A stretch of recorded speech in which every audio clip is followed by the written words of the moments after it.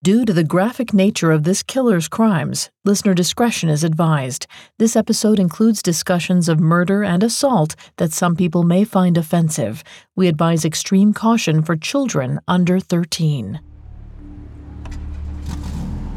A Tim Hortons parking lot was not where Jack planned on spending his evening. It was a beautiful summer's night in Toronto, a perfect night to have friends over for drinks in his backyard. But instead, here he was, sitting behind the wheel of his van, waiting to meet a man whose company he'd started to dread. Jack had always liked Bruce McArthur. He found Bruce easy to talk to and fun to hook up with, but they'd never seriously dated. It was just a casual thing, which was all either of them wanted. But lately, Jack got the uneasy sense that Bruce wanted more. He'd been leaving Jack notes and showing up at his house unannounced, and Jack didn't know what to do with all of the attention. Bruce had always seemed so ordinary, a jovial man who loved plants and worked as a mall Santa. But now, Jack wondered if he really knew Bruce at all. Tonight, he planned on putting an end to it.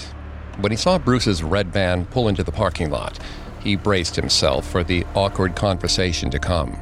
He waved at Bruce and started heading towards the coffee shop entrance, but Bruce didn't follow. Instead, he opened the door of his van and said, "Get in." Jack hesitated, but Bruce was insistent. Perhaps figuring the conversation would be over quicker this way, Jack relented and climbed into the dark van.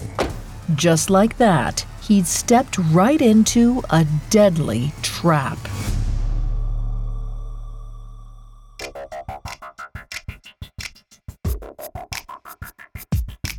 Hi, I'm Greg Polson. This is Serial Killers, a Spotify original from Parcast. Every episode, we dive into the minds and madness of serial killers. Today, we're continuing the story of Bruce McArthur, one of the most prolific serial killers in Canada's history. I'm here with my co-host, Vanessa Richardson. Hi, everyone. You can find episodes of Serial Killers and all other Spotify originals from Parcast for free on Spotify or wherever you listen to podcasts.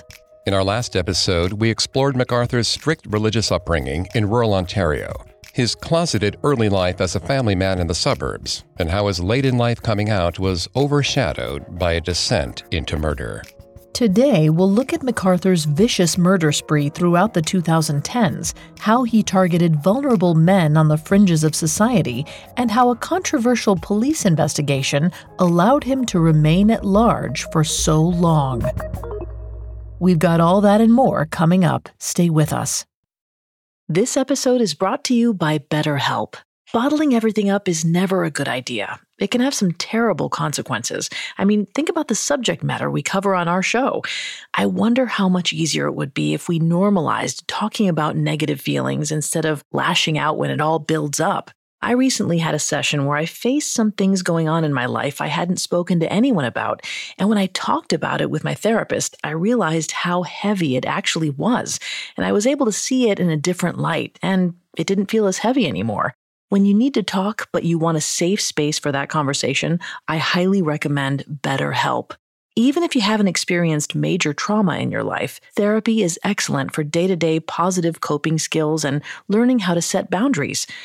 So if you want to give therapy a try, check out BetterHelp. It's entirely online, convenient, and flexible. It's also easy to get started. Just fill out a brief questionnaire to get matched with a licensed therapist. Get it off your chest with BetterHelp. Visit betterhelp.com/serialkillers today to get 10% off your first month. That's BetterHelp, HELP.com/serialkillers. Hear that? It's the sound of someone whacking the ground with a rake. Specifically, they're beating around the bush, which we've done enough of in this ad too, so let's get right to it. The new Money Maker scratch-off from the Ohio Lottery doesn't beat around the bush. Money Maker. Play the game and you could win money, up to $2 million. With more than $88 million in prizes, ranging from $50 to $500, Moneymaker cuts right to the cash. Lottery players are subject to Ohio laws and commission regulations. Play responsibly. It feels like we're all being told to go on this diet, take that supplement. Ozempic will give you depression, but you know what'll cure that? Weed. Or you could try to balance your hormones. At Science Versus, we're like, what the f*** is going on? Forget the crap online and listen to Science Versus. Just the facts. Oh, and a bunch of stupid jokes. What is a ghost's favorite fruit? Blueberries. That's Science VS. New season out on Spotify soon. As the new year dawned in 2012, 60-year-old Bruce McArthur felt reborn. After years of feeling ill at ease with himself, never quite fitting in wherever he went, he found catharsis in killing. His first victim, Skandaraj Navaratnam, was also his longtime on-off boyfriend. His second, Abdul Basir Faizi, was a father and husband who lived a double life in Toronto's gay village. In both cases, McArthur displayed the same chillingly meticulous MO, going through a routine that seemed like the hallmark of a seasoned killer. He strangled both men, dismembered them, and hid their remains inside planters at a property where he did landscaping work. Neither disappearance had been extensively investigated, and McArthur enjoyed the heady feeling of getting away with murder. By the fall of 2012, he was emboldened to kill again. As we discussed last time, McArthur's incidents of violence all took place around the holidays. His first recorded assault was on Halloween, while his first murders took place on Labor Day and during the Christmas period. It's often said that 3 occurrences makes a pattern, so based on that logic, it seems likely that holidays were a trigger for McArthur. McArthur turned 61 on October 8, 2012. We don't know exactly how or if he celebrated, or if he spent the occasion alone. But just a few days later, he reconnected with an ex. 58-year-old Majid Kayhan had known McArthur for a while. Apparently, the pair had a sexual relationship at some point, and McArthur had also employed Majid for a while at his landscaping business. Originally from Afghanistan, Majid apparently led a double life in Toronto's gay village. He kept an apartment in the area, but also had a wife and family in the suburbs. If this sounds familiar, it's probably because McArthur chose his victims carefully and with purpose. Just like Abdul Basir, Majid kept his life compartmentalized in a way that made it easier for him to slip through the cracks. Details about McArthur and Majid's encounter on October 18th are murky. But since he was now a practiced killer and had spent many months laying low, McArthur was likely being careful. Perhaps he suggested to Majid that they have a night in, avoiding the busy village bars and clubs. They shared a few drinks, possibly at McArthur's apartment. Then, when Majid's guard was down, McArthur struck. The cause of death is unknown, but based on McArthur's other victims, it's likely that he strangled Majid to death. Ordinarily, McArthur dismembered his victims' bodies right away, but tonight he wanted more. He felt compelled to do something new, something he wished he'd thought of before. Using a digital camera, he took photographs of Majid's lifeless form. This was a huge risk to take, something McArthur must have known. Previously, he'd taken such pains to dispose of his victims' bodies, carefully covering his tracks. But for some reason, he couldn't stand to dispose of Majid without preserving his image first. And he didn't stop there. McArthur saved the photos in a folder on his computer and labeled it with Majid's name. Reports also indicate that McArthur dressed up his victims' bodies, often in a fur coat and a fur hat. Sometimes he propped a cigar in their mouth. We don't know exactly which victims he dressed up, but this apparently became his MO. Vanessa is going to take over on the psychology here and throughout the episode. Please note, Vanessa is not a licensed psychologist or psychiatrist, but she has done a lot of research for this show. Thanks, Greg. Although the act of posing or staging a corpse after a murder is often talked about as a hallmark of a serial killer, it's pretty uncommon behavior. In a 2004 paper in the Journal of Forensic Sciences, researchers noted that in a 20-year study of murders, only 1.3% of victims' bodies were left in an unusual position. Within this 1.3%, more victims were posed than staged. This distinction is important. Posing means that the act is done purely to satisfy the fantasy needs of the offender, whereas staging is an attempt to mislead law enforcement. Here, McArthur was clearly posing his victims, not staging them. He had no intention of letting the police see any of these photographs. They were purely for his own personal use. Once he'd saved his images of Majid to his personal collection, McArthur coldly disposed of his body. He dismembered him and buried his remains in the ravine behind a home on Mallory Crescent. McArthur had access to the house because he did landscaping work there. It was the same place he disposed of his first 2 victims. Meanwhile, in the suburbs of Toronto, Majid's family was getting worried. When Majid's adult son couldn't get a hold of him, he alerted the police. It seems the authorities hadn't yet made a firm connection between Skandaraj and Abdul Basir's disappearances, but once Majid vanished, things changed. 2 missing men could be a coincidence. 3 was a pattern.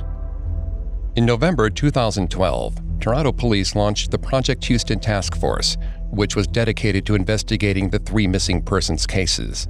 There aren't many details available on the inquiry, but by early 2013, the task force determined that the 3 men had likely been kidnapped or murdered. Despite this troubling assumption, the investigation moved slowly. It wasn't until months after Project Houston launched that the authorities made a breakthrough. Investigators combed through the 3 victims' contacts and email records, searching for any links, and finally, they found one. The username SilverFox51 showed up in both Skandaraj's email contacts and scribbled in Abdul Basir's notebook. Luckily, the email contact had a cell phone number attached. It was Bruce McArthur's number. On November 11, 2013, police interviewed McArthur, but it seems he wasn't considered a suspect, merely a witness, someone who knew both men and might be able to help the investigation. During the interview, McArthur confirmed that the email address was his. He also admitted that he'd had a sexual relationship with Majid and had been, quote, friends with Skandaraj, but told police he didn't recognize Abdul Basir's photograph. We know now that this was a lie, but for whatever reason, investigators seemed content to take McArthur's word for it. It's unclear whether or not police looked into his past before the interview, but if they had, they would have discovered his violent assault of a man in the village in 2001. Knowing this surely would have made them more suspicious of McArthur's answers. A lot of the facts surrounding this investigation were only unsealed a few years ago, and some of the pieces remain redacted. But we know that McArthur's assault conviction was still on his record at this time, so it should have been easy for the police to dig it up. It seems unlikely that investigators did their due diligence because they let McArthur go without further incident. Then, within months, Project Houston was abruptly disbanded. A police spokesperson said that at the time the task force didn't uncover any criminal wrongdoing, and that it was taking too many resources to be sustainable. But for those in the neighborhood, the streets still didn't feel safe. The possibility of a serial killer stalking the church and Wellesley village struck fear into the heart of an already marginalized community. McArthur laid low for some time after the police interview, plotting his next move. He knew everybody was on high alert in the village, and that he couldn't afford to have any more of his acquaintances go missing. His next target had to be somebody he had no connection to, somebody he could manipulate, and somebody who wouldn't be missed. Coming up, McArthur meets the perfect victim. The internet. What would we do without it? So much information, so little time, and yet, with all the answers available online, there still lie scores of deep, dark, spooky secrets. Mysteries yet to be solved until now. This isn't clickbait. This is our exclusive new podcast, Internet Urban Legends. I'm Loie, your evidence expert. And I'm Eleanor, the self-proclaimed skeptic. Together, we're the gruesome twosome, sleuths in search of the weirdest stories on the web. Every Tuesday, we investigate the internet's creepiest conundrums, covering each conspiracy theory and combing through every clue to separate hoax from haunt. Whether it's the video sure to make you lose your appetite, Blank Room Soup, or every kid's worst nightmare, the terrifying truth behind Disney's deaths. Or every parent's worst nightmare, social media's Momo challenge. Each episode of Internet Urban Legends is chock full of disturbing details which are either truly demented or ripe for debunking. And no matter our conclusion, we're sure to be left scared half to death.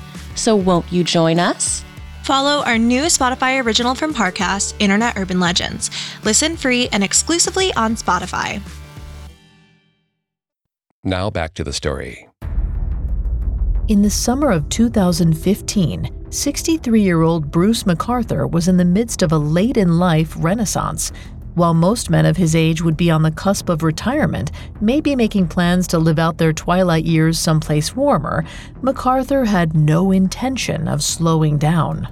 McArthur had already murdered 3 men and was proving to be a meticulous and ruthless killer, leaving no trace behind. He also had no problem restraining himself when necessary. It had now been almost 3 years since his last kill. After being questioned by police, he knew laying low was the right move. But in August of 2015, he decided enough time had passed, and he soon found his next target, an Iranian refugee, Soroush Mahmoudi. It's not clear exactly how the 2 men met, but we do know that they didn't have any prior relationship. It's likely that McArthur and Soroush met on a dating site or app. McArthur was active on Grindr and Scruff, and had been meeting men using the website Silver Daddies for years. Around August 15th, the 2 men met up and had sex, perhaps at McArthur's apartment or possibly somewhere more mobile. Some of the men he dated reported that he was strange about bringing them home and often preferred to use his van, a maroon Dodge Caravan he used for work. Wherever they were that night, McArthur strangled Soroush with some kind of ligature, a rope or cord. The murder was described in court documents as sexual in nature. Following his disturbing new pattern, McArthur posed and took photographs of Soroush's body to save for later. After taking his photographic trinkets, McArthur began dismembering Soroush's body. Though it had been years since he last killed, he easily slipped back into his old routine. Conveniently, he still had access to the house on Mallory Crescent, so he buried Soroush's remains there. Back home, McArthur looked through the pictures he'd taken of Soroush. He picked out his favorite few, deleting the rest from his digital camera. Then he uploaded the pictures to his computer and stored them in a new folder. It seems he didn't know Soroush's name because he didn't label the folder properly like he did with others. But that wouldn't stop him from getting perverse enjoyment out of the pictures, and that wasn't the only benefit he took from his latest kill. Now that he had successfully lured and murdered a complete stranger, McArthur knew he could do it again. But he bided his time for a few months, knowing that too many disappearances too close together would draw unwanted attention. Then, just after the new year, he found another perfect mark. In January of 2016, McArthur met 37-year-old Karushna Kanagaratnam. Karushna had come to Canada years earlier as an asylum seeker from Sri Lanka, but his asylum claim had recently been denied. By 2015, he no longer had a work permit and was given a deportation order. This is a tragic story for many reasons, not least because Karushna's undocumented status made him especially vulnerable. McArthur, by now well practiced at picking targets, knew this well. Karushna didn't have any known ties to Toronto's gay village, and it's not clear whether he identified as queer.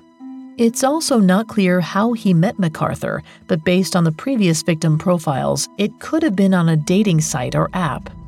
Around January 6th, the 2 men met up. At some point, McArthur strangled Karushna to death using a ligature.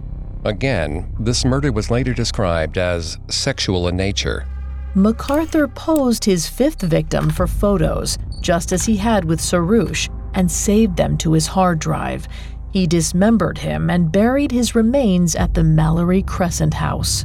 Karushna was close with his family and kept in regular touch with them. But when they didn't hear from him, they didn't suspect anything out of the ordinary. This was another devastating consequence of Karushna's immigration situation. Because he was at risk of being deported, his family simply assumed he was hiding from authorities and keeping a low profile. As a result, Karushna wasn't reported missing, and McArthur got away with murder for the 5th time. Even if and when Karushna's family did realize something was wrong, it's possible they would have been reluctant to get the police involved. Undocumented immigrants and their families are much less likely to report crime and participate in court proceedings because they're afraid of deportation. Michael Kaufman, an attorney for the American Civil Liberties Union, noted in 2017 that because undocumented immigrants fear reporting crimes, more victims will remain in the shadows and more immigrants will be vulnerable to abuse. It's possible McArthur chose Karushna for this very reason. By now, he'd clearly adapted his MO to avoid capture. After being interviewed by the police, he went from targeting people he knew well to targeting strangers. Now, by targeting a man whose immigration status made him especially vulnerable, McArthur had protected himself even better, and he was on a roll. 4 months later, in April of 2016, McArthur met Dean Lissowick. Dean was vulnerable in a different way from McArthur's other victims.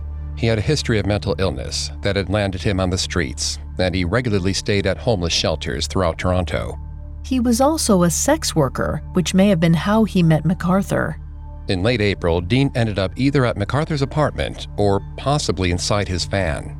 We don't know exactly what transpired between the two, but at some point during the night, McArthur strangled Dean to death. Once again, McArthur posed Dean's body, dressing him up in furs and taking photographs. He also took jewelry from Dean, something he hadn't done since his first victim. Once his trinkets were secured, McArthur dismembered Dean, drove his remains to the Mallory Crescent house, and buried him in large planters at the back of the yard. Dean had lost touch with his family since becoming homeless, so like Karushna, he wasn't reported missing. But this wasn't the only reason McArthur evaded capture for so long. There were systemic failures that served him well. We'll cover those a little later. For now, 2016 rolled on, giving McArthur another opportunity to attack, and the police another opportunity to stop him. In June of that year, McArthur set his sights on his next victim. This man's name hasn't been released, but here we'll call him Jack. Jack was a mechanic who'd served in the Canadian Forces and now worked at an auto shop. He'd met McArthur online in 2011, and they'd stayed in touch ever since, dating on and off. Jack had always found McArthur to be pleasant, easy to get along with. For the most part, he enjoyed his company. But that year, things changed. McArthur had become obsessive, behaving like a stalker. He'd show up unannounced at Jack's house or leave notes under his windshield while he was parked at work. More than once, Jack came home at night to find McArthur sitting in his driveway. It was unnerving, but for reasons that aren't clear, Jack finally agreed to meet up with McArthur for coffee. On June 20th, the men met up in the parking lot of a Tim Hortons. Jack headed for the entrance, but McArthur stopped him. He told Jack that he wanted to talk in private, inside his van. He was insistent. Jack relented. He got into McArthur's van. Inside, the floor was covered in plastic tarps, but this didn't strike Jack as strange. McArthur was a landscaper, after all. McArthur asked Jack to lie down. Jack agreed, figuring there was no harm in a quick hookup. But as soon as Jack lay down on the tarp-covered floor, McArthur's face darkened. He climbed on top of Jack, pinning him to the ground, and put a hand tight around his neck. Jack couldn't breathe. He struggled furiously. As his vision started to darken, he realized McArthur was going to kill him. His mind flashed suddenly to his mother, to what it would be like for her to bury him. And then another thought flashed into his mind, a single word: no. It took everything in Jack to flip himself over onto his stomach and slip away from McArthur. He scrambled for the door of the van and burst his way out into the parking lot. Back at his own van, Jack made a frantic call to the police, but McArthur was already on the move, speeding away into traffic. Shaking with adrenaline and fury, Jack was determined not to let his attacker get away. Still on the phone with the police, he steered into traffic after McArthur, tires screeching. The police told Jack that he needed to pull over, and finally, after chasing his attacker for a while, he relented. He believed the officer who told him that the police would take care of this. But that's not exactly what happened.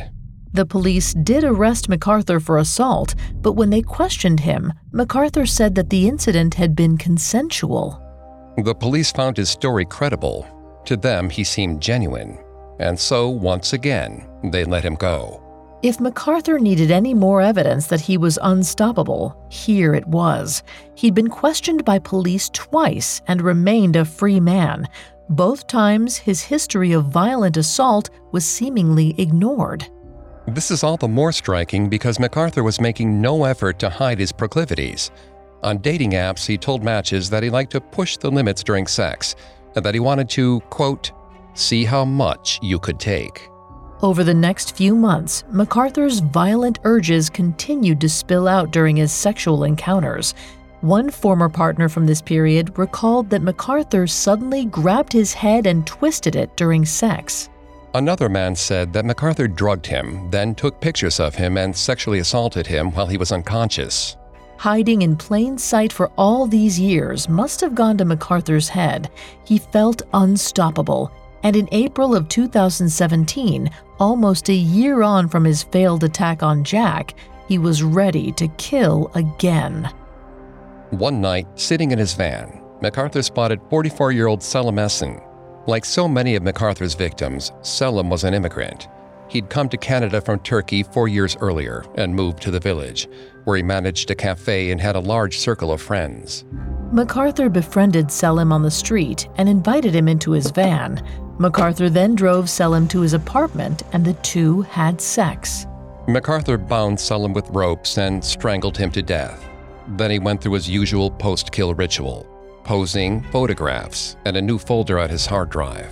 Before dismembering him and burying him at the Mallory Crescent house, McArthur also took a notebook from Selim, the latest trinket in what was becoming quite a collection. Unlike McArthur's last two victims, it didn't take long for Selim's disappearance to be noticed.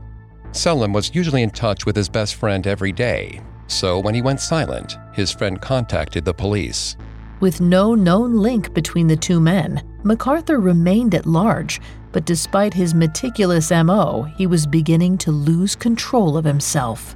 For years now, McArthur had been careful to kill only men who he had no personal connection to. That way, he figured that nobody could trace the murders back to him. And his plan had worked, just as he hoped.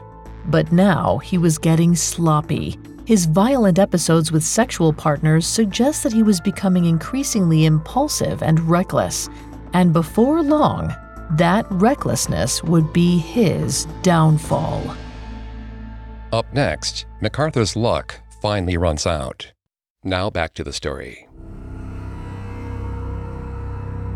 By the summer of 2017, 65-year-old Bruce McArthur had quietly become one of the most prolific serial killers in Canadian history. He had murdered 7 men in Toronto's gay village, and police were nowhere near catching him. In fact, they didn't even realize they had a serial killer on the loose in their city, so there was nothing to stop him from striking again. One of McArthur's regular haunts was the Black Eagle, a leather bar in the village. Unlike many of the area's gay bars, the Eagle was dark and discreet, a good place to remain anonymous and explore kinks without judgment. It was here that McArthur first encountered Andrew Kinsman, a 49-year-old activist and bartender. They'd known each other for years, and by the summer of 2017, the two were in a casual sexual relationship. On June 26, 2017, Andrew had a date with McArthur. He'd even marked the occasion in his diary with a single word, Bruce. At some point during the evening, McArthur bound Andrew using ropes. But given what we know about McArthur's proclivities and the fact that he met Andrew at a leather bar, this might not have been out of the ordinary. It's worth emphasizing here that consensual rough sex, including binding and choking, can be part of a healthy and respectful BDSM dynamic. Though BDSM remains controversial both legally and societally, there are typically a number of rules in place which are designed to keep things, in BDSM parlance, safe, sane, and consensual. In a 2019 paper on this subject, University of British Columbia researchers Cara Dunkley and Laurie Brotto noted that consent is the crucial factor that sets BDSM activity apart from abusive behavior. In other words, without the informed consent of all those involved, BDSM is just abuse. McArthur used kink as a smokescreen for his violent impulses. He told potential hookups that he liked to, quote, push till you can't take any more. But while this may have been true, he had no interest in respecting the rules of BDSM or of obtaining real consent. Many of his partners were under the influence of drugs, which makes informed consent impossible. Other reports about McArthur suggest that he ignored his partner's safe words, breaking another cardinal rule of BDSM. With that in mind, when McArthur began choking him, using a piece of rope with a metal bar attached, Andrew may not have been alarmed. But McArthur ignored his safe words. He ignored his struggles. He just kept strangling Andrew until he was dead. After killing Andrew, McArthur shaved his head and took photographs of him with the murder weapon still around his neck. He went through his usual grisly ritual, posing, photographing, and dismembering Andrew's body, and burying his remains at the Mallory Crescent house. But McArthur was getting sloppy. After seemingly choosing his victims so carefully for so long, he could hardly have picked a more conspicuous target than Andrew Kinsman.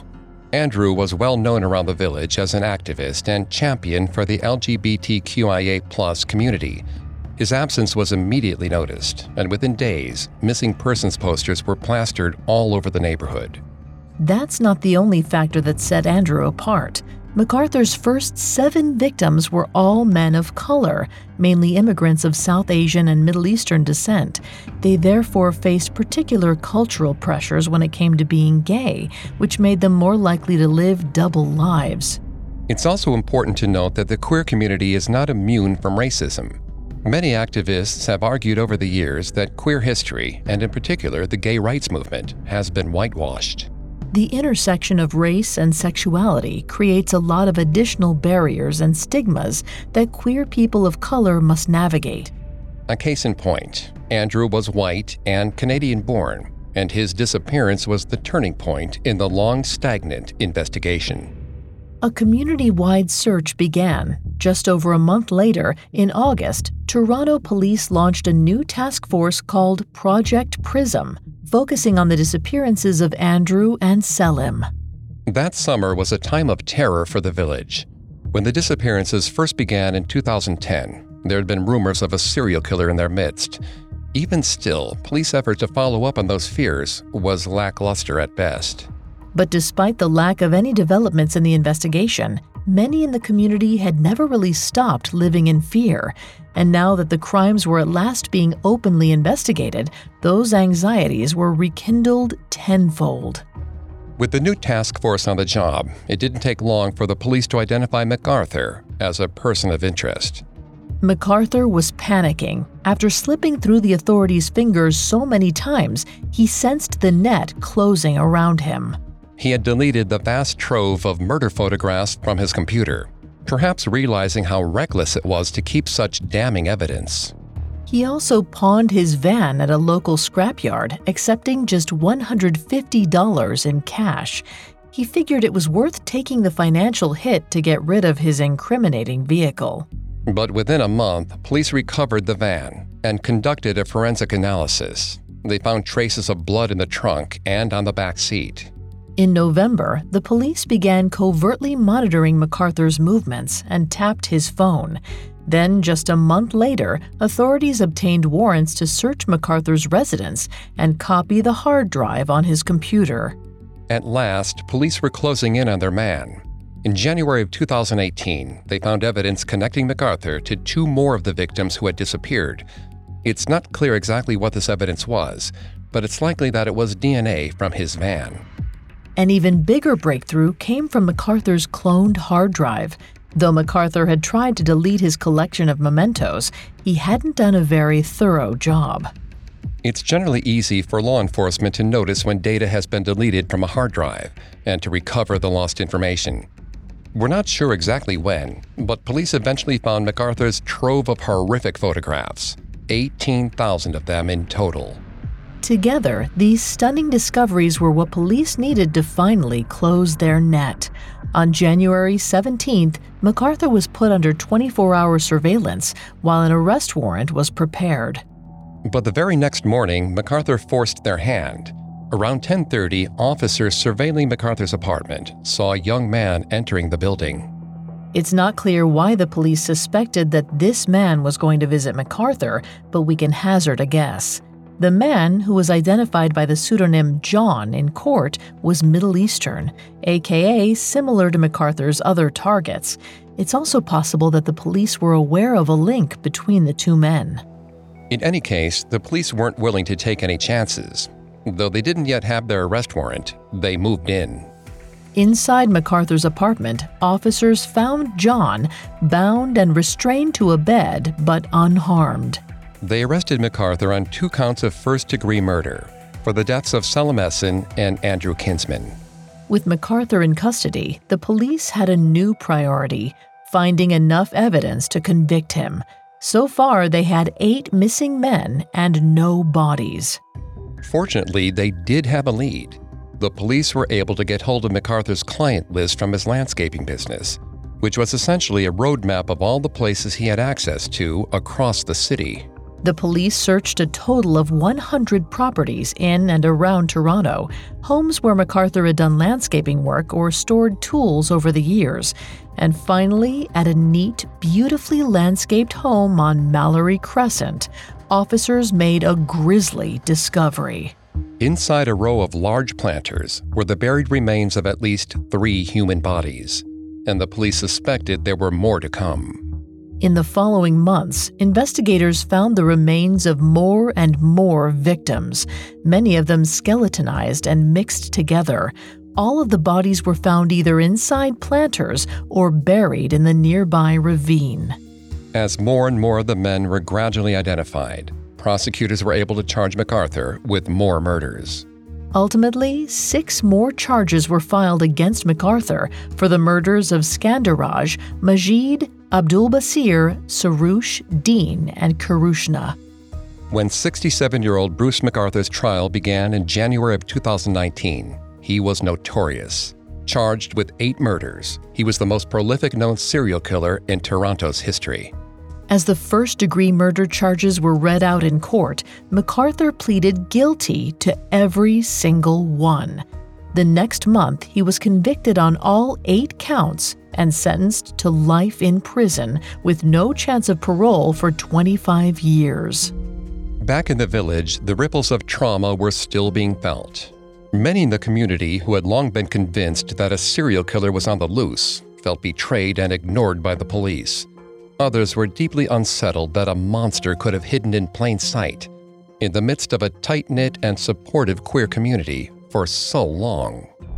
Michael Arntfield, a criminology professor at the University of Western Ontario, discussed the case at length with the Toronto Star. He noted that in his opinion, blending in with a community while simultaneously collecting victims from that same community, a behavior he called trapping, was consistent with older offenders like McArthur. Arntfield explained that trappers will typically use a ruse or a con to lure their victims into a compromising situation, which tracks with McArthur's MO. But was this always McArthur's intention? Did he move to the village all those years ago with the express intention of stalking and murdering victims? It seems more likely that at some point he truly did yearn to be a part of that community, but he never quite belonged. Many of the men who knew McArthur, including the friends of his victims, described him as a loner. He was more comfortable in a dark leather bar than a brightly lit village pub. In the last episode, we discussed the internalized homophobia that McArthur likely grew up with, coming from a deeply religious home where homosexuality was considered shameful. Even after coming out in his 40s, he never really overcame this deep-rooted sense of shame, and it kept him from ever feeling at home in the village. Over the years of failing to fit in, failing to find a place for himself even in this liberated enclave, McArthur's feelings toward the village and its inhabitants began to curdle. Underlying his brutal crimes was a deep rage and jealousy of a community he never felt able to fully be a part of. But in the end, it was also a community he never deserved. A community whose kindness and openness he exploited for his own twisted needs. And now, an almost 70-year-old man will likely die behind bars. McArthur is exactly as alone as he deserves to be.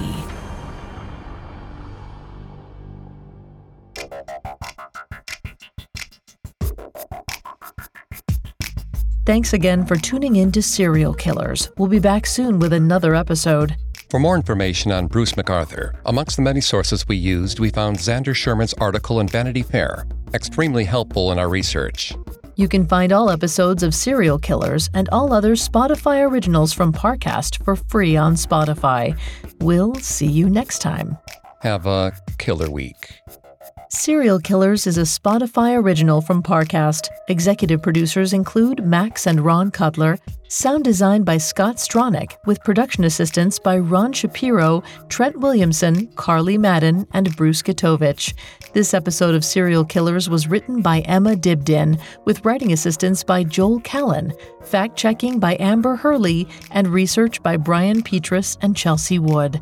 Serial Killers stars Greg Polson and Vanessa Richardson.